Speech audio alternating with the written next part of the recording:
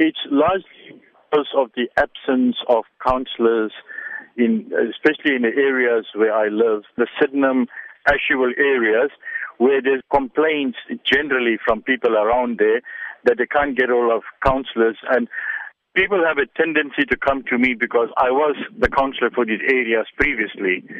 So people have a tendency to approach my door when they need assistance.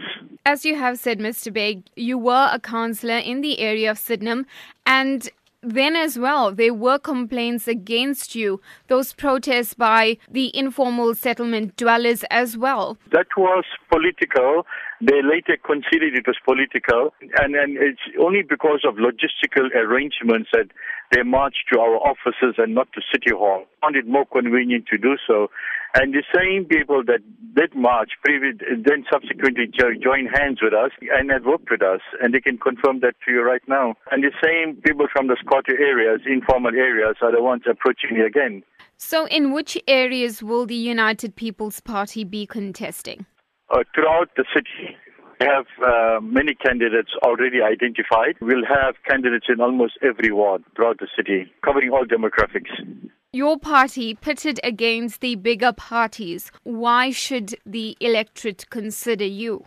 We are going to have people of substance and integrity. They'll be working under strict discipline with a strict code of conduct. And we are mentoring our candidates to the position where they'll be able to do service delivery without making promises that they will not be able to keep, without making any other commitment. They'll be doing it strictly by the book.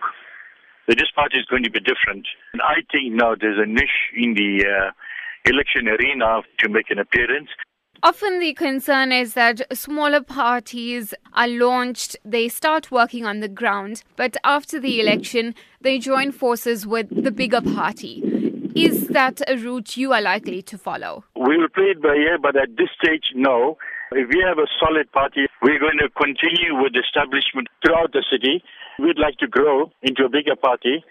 We could possibly form a coalition with them or an alliance, but we would like to operate within our framework, especially with regard to our code of conduct.